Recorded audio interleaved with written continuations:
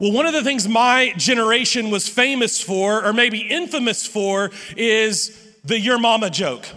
So it would go like this: your mama is so, and then you don't fill in the blank, okay, because that would be offensive. We're here in church, all right?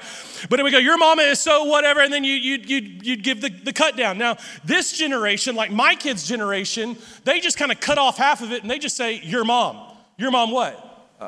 I don't know, your mom. My kids say it to me. I'm like, that's your grandmother. Why are you telling me your mom? That makes no sense. It's just lazy, right? They just cut off the joke and just say, your mom. Now, the your mama joke was fighting words, right, guys? I mean, if it was a good one, if it was really low, it was fighting words. And why is that?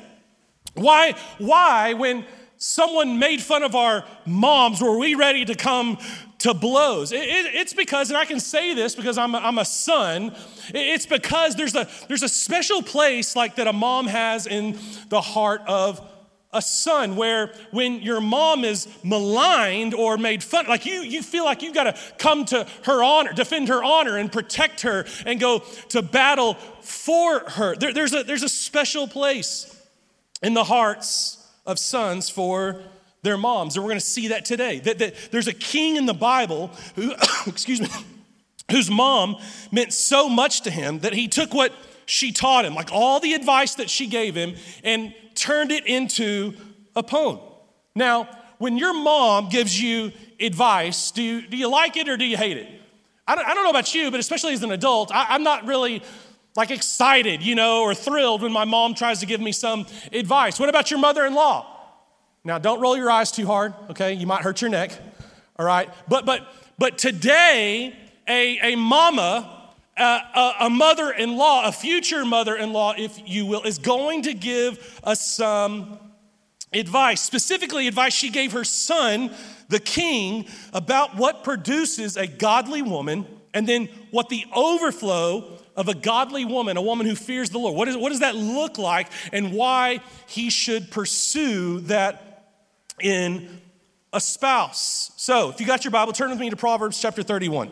Proverbs 31. Now, many Christian women have heard this quoted to them out of context, like it's ammunition, but like all scripture, when you read it in context, and that's what we do here, we study the scripture, we preach through the Bible, verse by verse, chapter by chapter, and here's what you're gonna find, and it's true with Proverbs 31 as well, that when you study it in context, you're gonna find there's life and depth and riches, and ultimately, Proverbs 31 is going to point all of us, men and women, to Christ. Now, there's a tension here when you study Proverbs 31, because some try to study it from this very practical checklist side. I'm going to do better, I'm going to try harder, and I'm going to do this, and if I can do all those things, then I can be a godly woman. There's kind of one side of the tension. The other side of the tension is people and scholars throughout church history have over-spiritualized this to where you kind of lose some of the godly character and ideals that we find here in the scripture. And so what I think we'll find, though, is as we study it in context, there's a little bit of both happening here. There's some character and some ideals here that we should honor and venerate and pursue with the power of the Holy Spirit indwelling us. But at the exact same time, this list of things in this godly woman are going to be almost overwhelming to the point where you're going to say, I can't do this, and it's going to point us to Christ. Now, impressions of the Proverbs 31 woman vary among Christians. To some, she seems like a paragon of womanhood.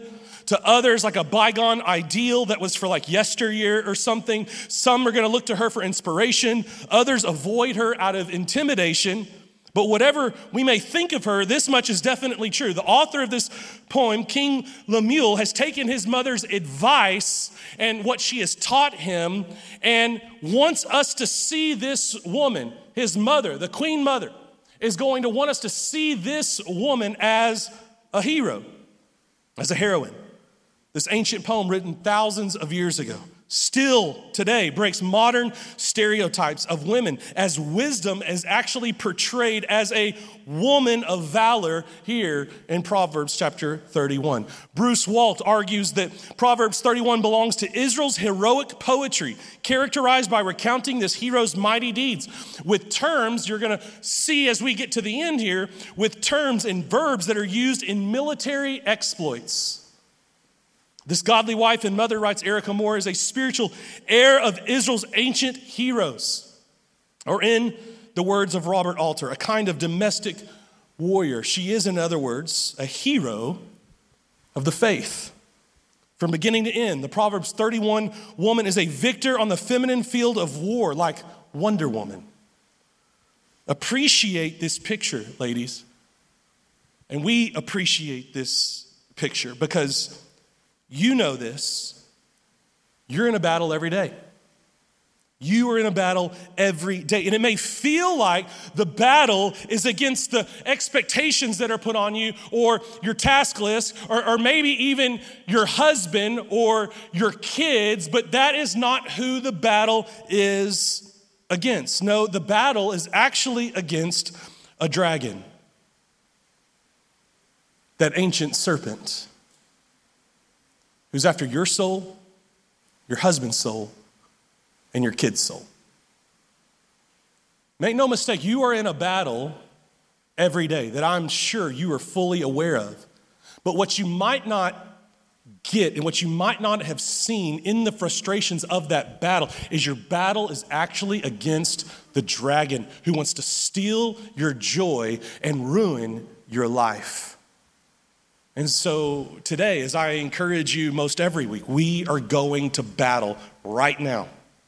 And ladies, specifically today, the battle is about the one that you wage each and every day. So let's dive in. And men, there's going to be a pop quiz later that you're going to have to do at lunch.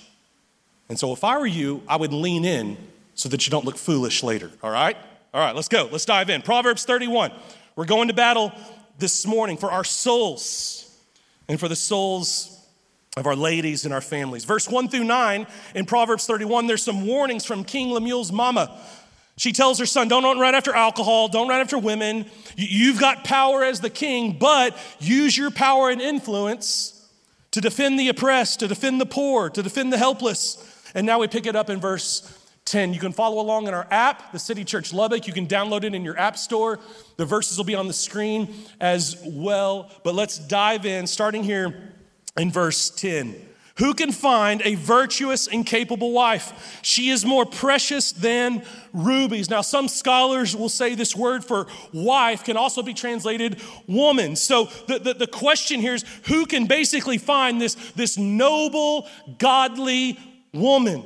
She's more precious than rubies. And some translators will say that this is noble character. Your translation might say that, noble character, which speaks to this, that everything we're about to read is not something you can microwave in a day or in a week or in a month or in a year. As my friend Pastor Brandon says, no, we're going for the brisket, which you cook low and slow, right? That takes a while. Character is not something you microwave. This is going to be a life of godliness and the overflow of that. And so as we read the rest of Proverbs 31, we're not talking about something like some sort of checklist that you can do tomorrow in your normal 8 to 5, right? No. This is character that is developed over a lifetime. Verse 11, her husband can trust her, and she will greatly enrich his life. She brings him good, not harm, all the days of her life. Her husband can trust her. They have equal but different roles. You're going to find this all the way through Proverbs 31. They have different roles, but they are equal. And he knows and believes they're on the same team. And so he trusts her. He's not intimidated by her strength and what she brings to the table and all the things that she does for their family. She's not intimidated. He's not intimidated by that. No, he celebrates that and praises that, and he trusts her, recognizing we're on the same team. And so he trusts her. Excuse me. She enriches his life, it says. Paul says in 1 Corinthians that man wasn't made for woman. Woman was made for man. Like men need godly women in their lives. Husbands need godly wives in their lives that enrich and cause flourishing. She breathes life into others. If she's married, she brings life and breathes life into her husband through enriching him, not belittling him. People flourish in this woman's presence.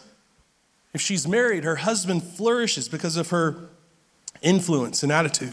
Verse 13, she finds wool and flax and busily spins it. She's like a merchant ship bringing her food from afar.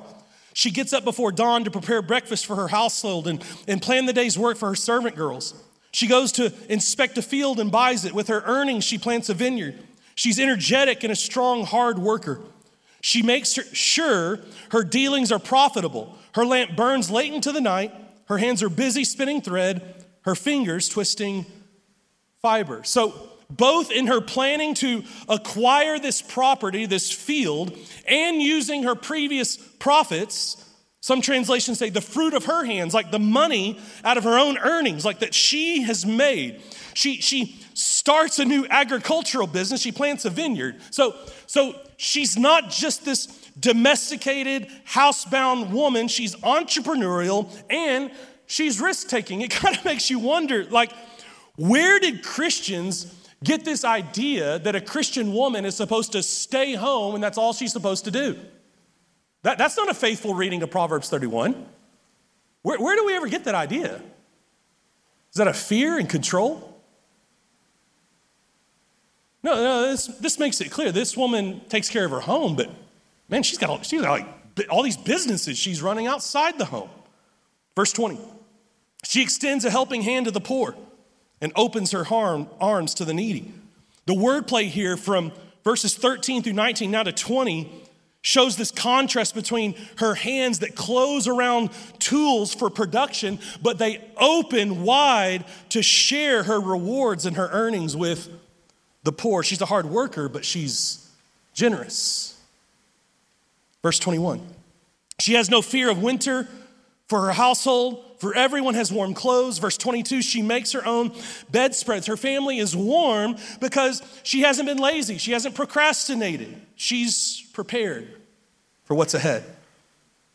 The end of verse 22, it says this, for she dresses in fine linen and purple gowns. Now this is interesting because this is the only verse where she looks after herself, and that's important. She's putting the needs of others before her own, but she's also not neglecting herself.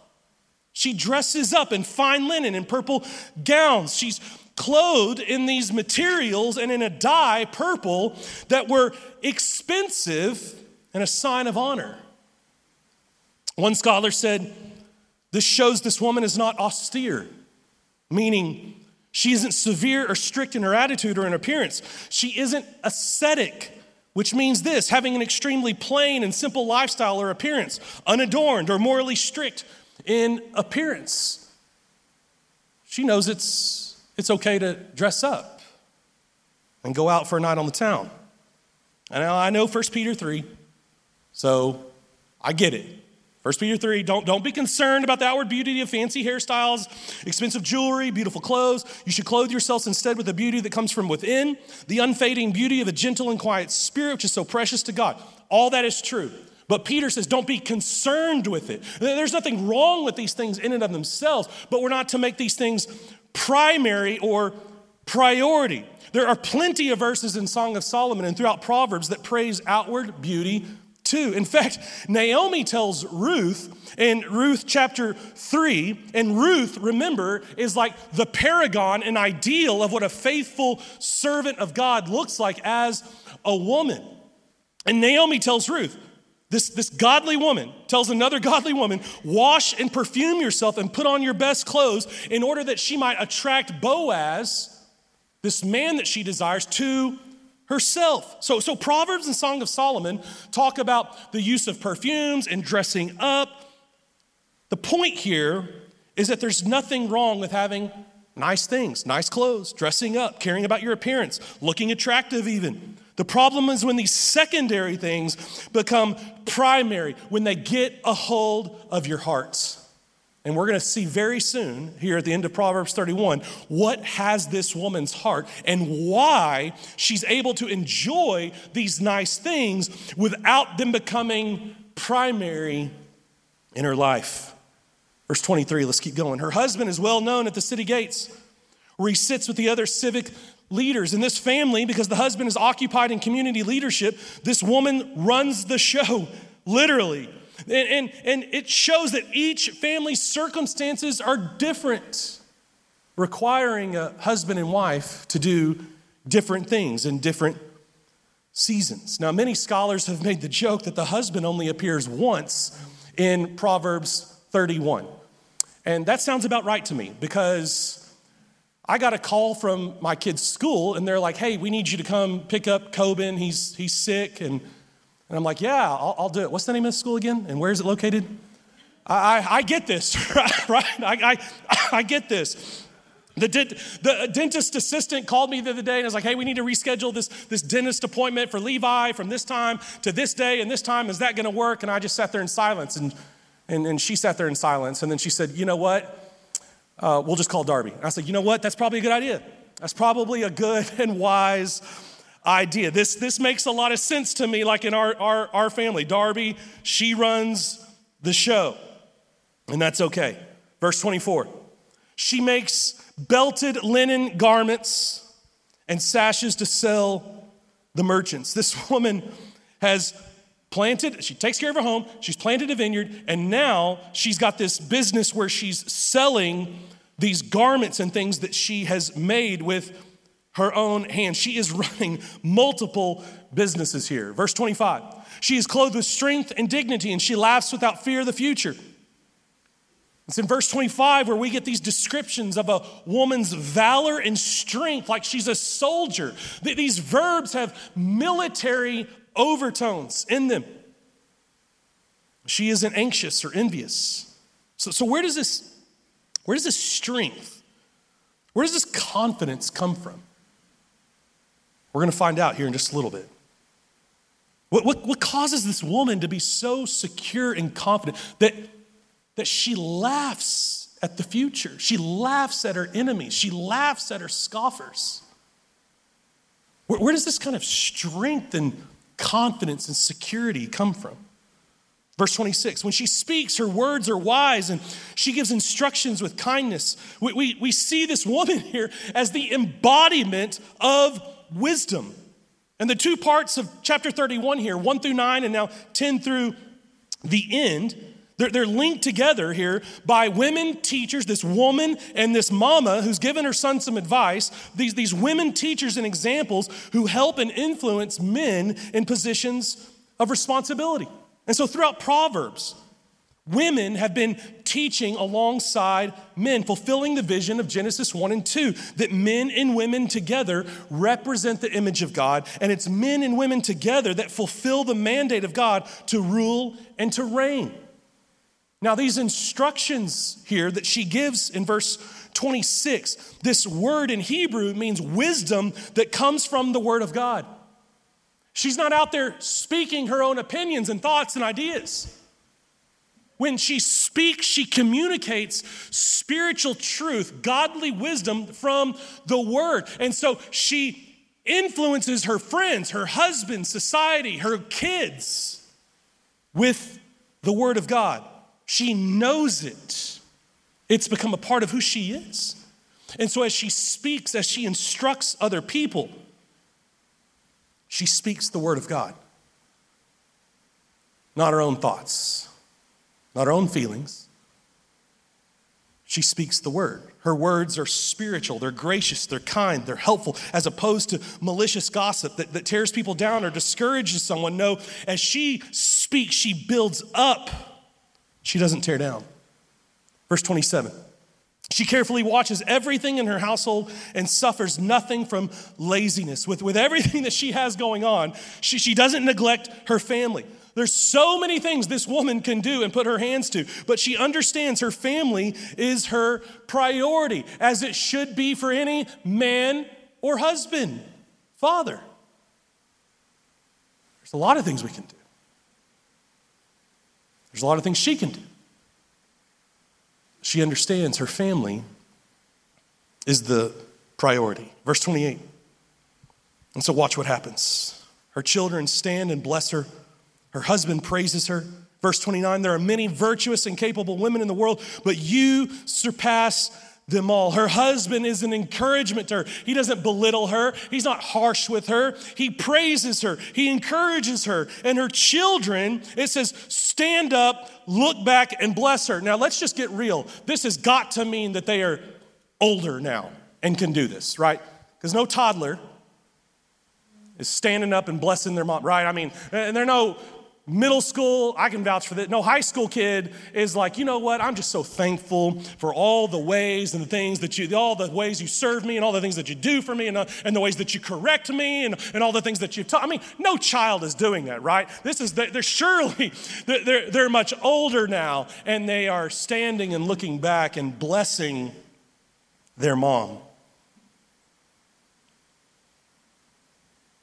Verse 30.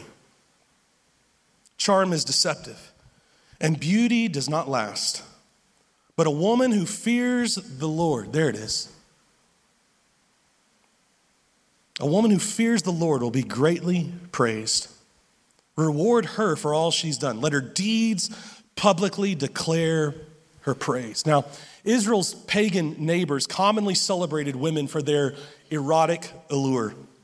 And though Scripture celebrates such allure within the covenant of marriage, as we've already talked about and as we've already seen, that this would have sounded strange to like a pagan Canaanite. Charm is deceitful, deceptive. Beauty is fleeting, it's vain. A woman who fears the Lord, that's what we're praying. That would have sounded very weird and strange to Israel's pagan neighbors. But for the godly woman,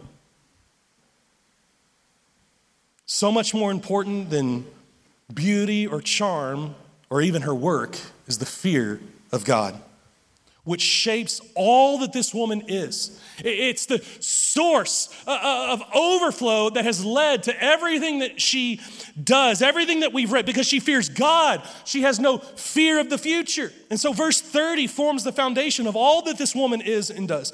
Everything that we've read about this woman flows. It's the overflow of her fear of God. It's the most important aspect of who she is, and it's ultimately why she is praiseworthy, not because of what she does, but because of who she fears. This woman has character. She's a hard worker. She's generous, she's successful, she's wise, she's a good leader, she's elegant, charming, she's a blessing to her husband, to her kids, to her community. Why? Because she fears God. How is she able to do all of this? Because she fears God. She isn't afraid, she isn't anxious, she's not insecure, because she fears God. You see, women, there's a wisdom that your family, that your kids, that your friends, that your associates will need that can only come from a heart who laughs at the future because it fears the Lord. Pastor said about these verses, a woman who fears the Lord will not run away from God to satisfy her longings and relieve her anxieties. She will wait for the Lord. She will hope in God. She will stay close to the heart of God and trust in his promises. The prospect of departing into the way of sin will be too fearful to pursue, and the benefits of abiding in the shadow of the Almighty too glorious to forsake. So what does this mean for us? Men, what does this mean for us? Church, what does it mean for us as a Christian community? Well, number one, I think it means that we've got to stop with this whole idea that women must stay home or they must go to work or they must do both. We got to get rid of this idea. My wife, Darby, personally for us, has done each of these things in different seasons of our families. Right now, she just had one of her best months as a personal trainer, and she's working towards becoming one of the very few women that are NASM, National Academy of Sports Medicine, master trainer certified in our country and in the state of Texas. She's a hard worker, and she takes care of our family. She does both. There's been seasons where she's done one or the other. Right now, She's doing both. We got to stop with this idea that women don't lead or speak in their families or in society. Proverbs 31 blows that completely out of the water. Darby was the one that had the idea to start this church. And if you've been here for very long, you've heard that story. She came and told me one day, hey, I think you need to plant this church. And I didn't want to do it at first. But it was through her influence and the vision that she cast to me that God changed my heart about planting this church. It was through her godly example and influence that any of us are here right now this morning. We got to stop with this idea that women have to dress or look a certain way. That this girl, this woman wears utilitarian garments to work in and she gets her hands dirty, but at the exact same time, she has charm. She dresses up in expensive, elegant clothes for a night out. And then secondly, we've got to start encouraging and praising godly women who serve God and others by bringing life and blessing to society, to our culture, to husbands, to kids, to the oppressed. The husband in this passage praises and encourages his wife. He builds her up. He doesn't belittle her. I learned this week that Jewish husbands, many of them, still recite this poem every Sabbath eve in praise of their wives, not as a standard to live up to, but in praise of their godly wives. And so the assignment today, men, boys, is to identify something here in Proverbs 31 and praise your wife, your mom, your sister, whatever it might be. Whatever women you find yourself at lunch or dinner with today, I hope you've been paying attention. If not, better go home and read, study, so that you don't look foolish. Because the assignment today, the challenge for you today, men, is to find something in here that you can praise your wife, your mom, your sister, whatever, whoever it is. This queen mother urges her son, the king, to be responsible with his authority and with his power. In verses 1-9, she's telling him to not to serve himself, but to use his power, his authority for those who can't help themselves, who have nothing to give in return. And then she says this, starting in verse 10, and now go find a woman like that, who uses her authority, her power, her influence, her resource. Go find a woman that doesn't use those or let those end on herself, but that uses her power, her authority, her resources, her influence to bless other people. You see, all throughout the Proverbs, female figures have represented both wisdom and folly, foolishness. Wisdom and foolishness. And so the question, ladies, is how are you using your authority, your power, your influence, your resources? Are you using them to bless, to give life, to enrich life? Or to tear down?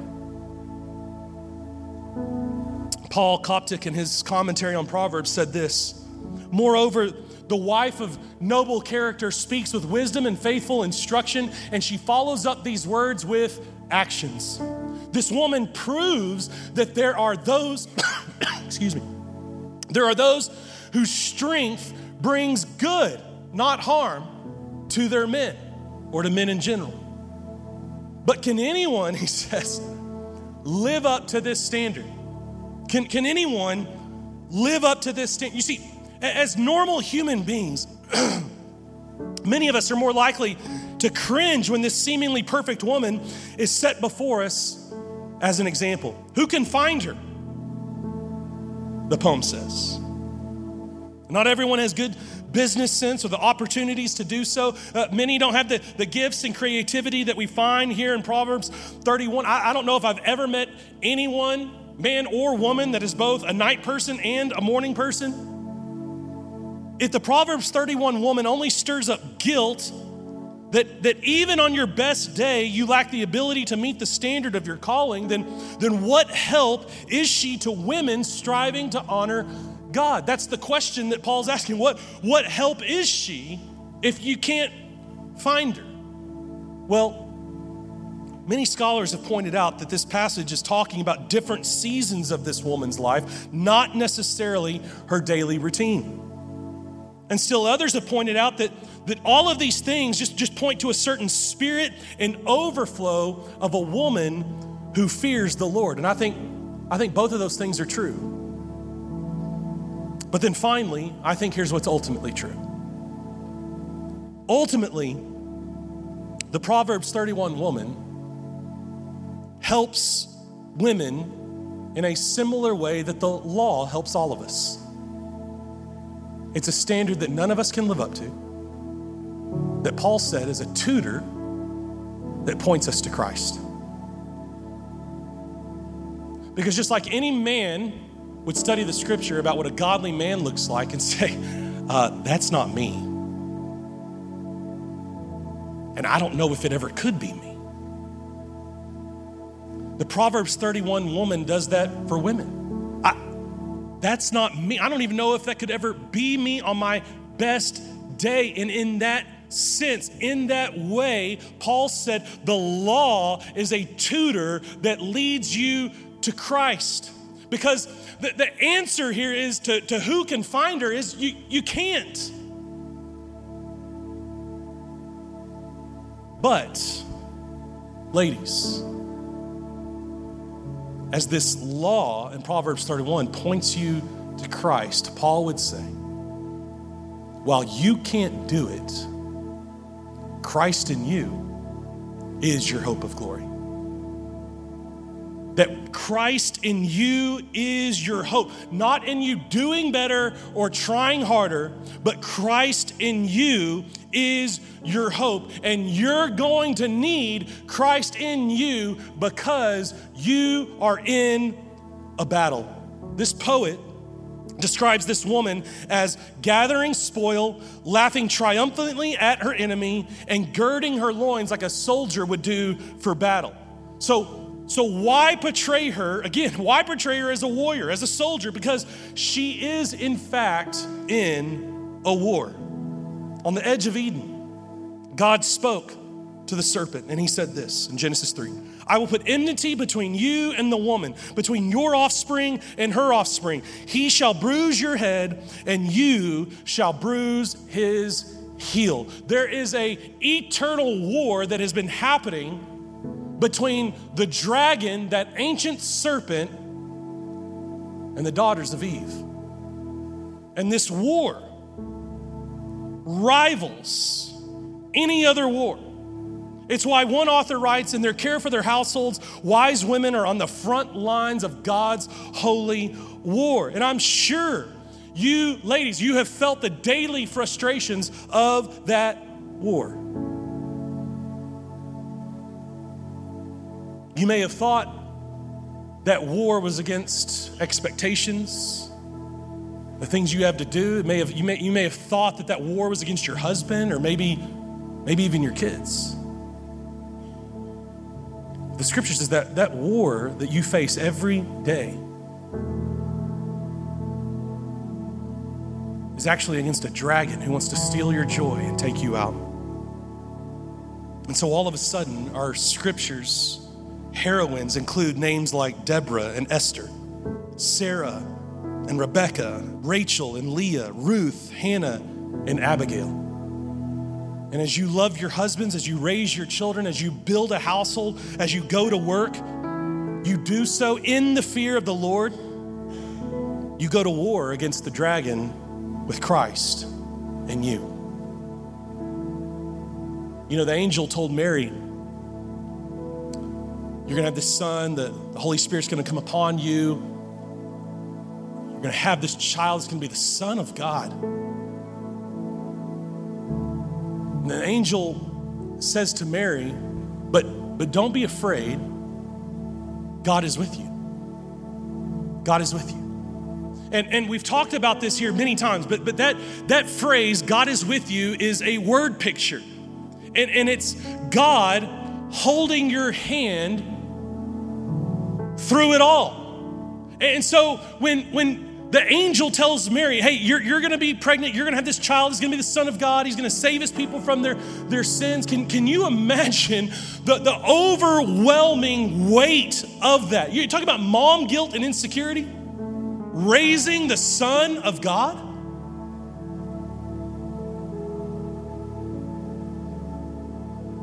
The angel says to Mary, God's going to be with you. It's almost like God was setting Mary up for the battle, like giving her a heads up, like the battle's coming, and you're going to go to battle as the culture is going to turn on you for thinking that you got pregnant out of wedlock, and you're going to go to battle against your own insecurity as you raise the Son of God, and you're going to go to battle as you watch your son be betrayed, get beaten, spit on, mocked, crucified, laid in a tomb. You're going to watch you're going to see all of it, Mary. And so God ahead of time, but before the battle really begins, says, I'm going to be with you. I'm going to hold your hand through all of it, through all the insecurity, through all the pain, through all the suffering. I'm going to hold your hand, Mary, through it all. You're headed into a battle. And you can't do it on your own. And so Christ in you is your hope of glory. Not in doing better, not in trying harder, but as you seek the Lord, and as you fear the Lord. That's the beginning of wisdom, Proverbs says.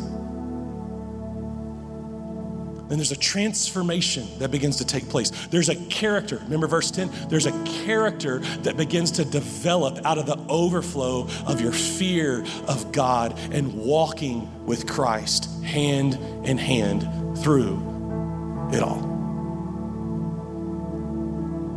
Ladies, you're in a battle, and I'm sure that's the understatement of the century to you. But you need to recognize who your battle's against. It's against an ancient serpent, that dragon. And so flee, run to Christ, who is your hope. Would you pray with me? This morning, I think there's some people here, just heads bowed, eyes closed, I think there's some people here who've maybe thought or believed that they could do better or try harder their way into the kingdom of God, being right with God. And this morning, I want you to hear Paul say in Romans 3 that the law was given that every mouth might be stopped and silenced and held accountable before God, that you do not measure up to God's standard of holiness. You have fallen short. You have broken God's law. You don't measure up. You are not good enough to have a relationship with God and to go to heaven when you die, and you never will be. And so Paul says the law silences us from any boast before a holy God, and then it leads us to Christ because we realize and understand I can't save myself. I need someone outside of me to come and save me and to rescue me from my sin. And so the law leads me to a Savior, to a rescuer in Christ who died for me on a cross, paying the fine for my sin for breaking God's law. 3 days later, rose from the grave, canceling and defeating your sin and death. And the scripture says, if you will run to Christ, if you will flee to him, give your life to Jesus, your sin can be forgiven, you can be made right with God. If that's you this morning, say yes to Jesus. Give your life to Jesus. Jump on our app, fill out our connect form, and let us know that you're committing your life to Christ today. But here's what we want to do as we close. I want to ask all the ladies in the room to stand up.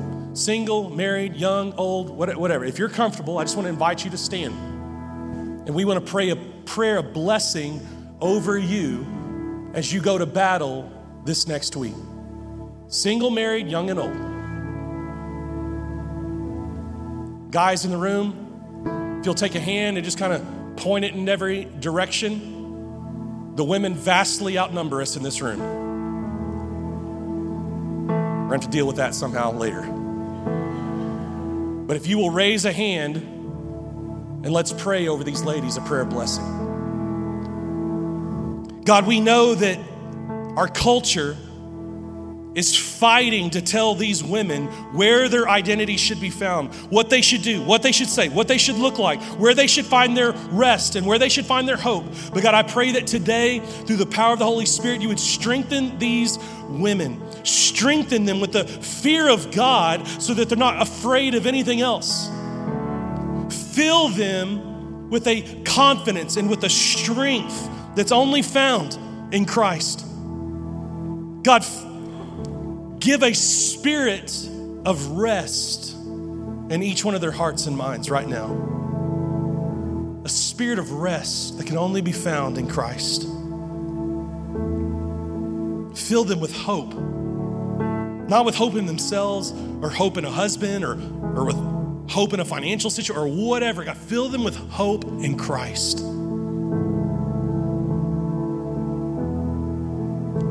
And God, let each one know that you are with them right now. And that as they walk out these doors into another week where they go to battle, where they go to war against the dragon, God, fill them with strength and hope and love and mercy as they go to war this week against that dragon for their soul, for their husband's soul, for their kids' souls. We pray in Jesus' name. Amen. And now would you all stand as we worship the Lord this morning?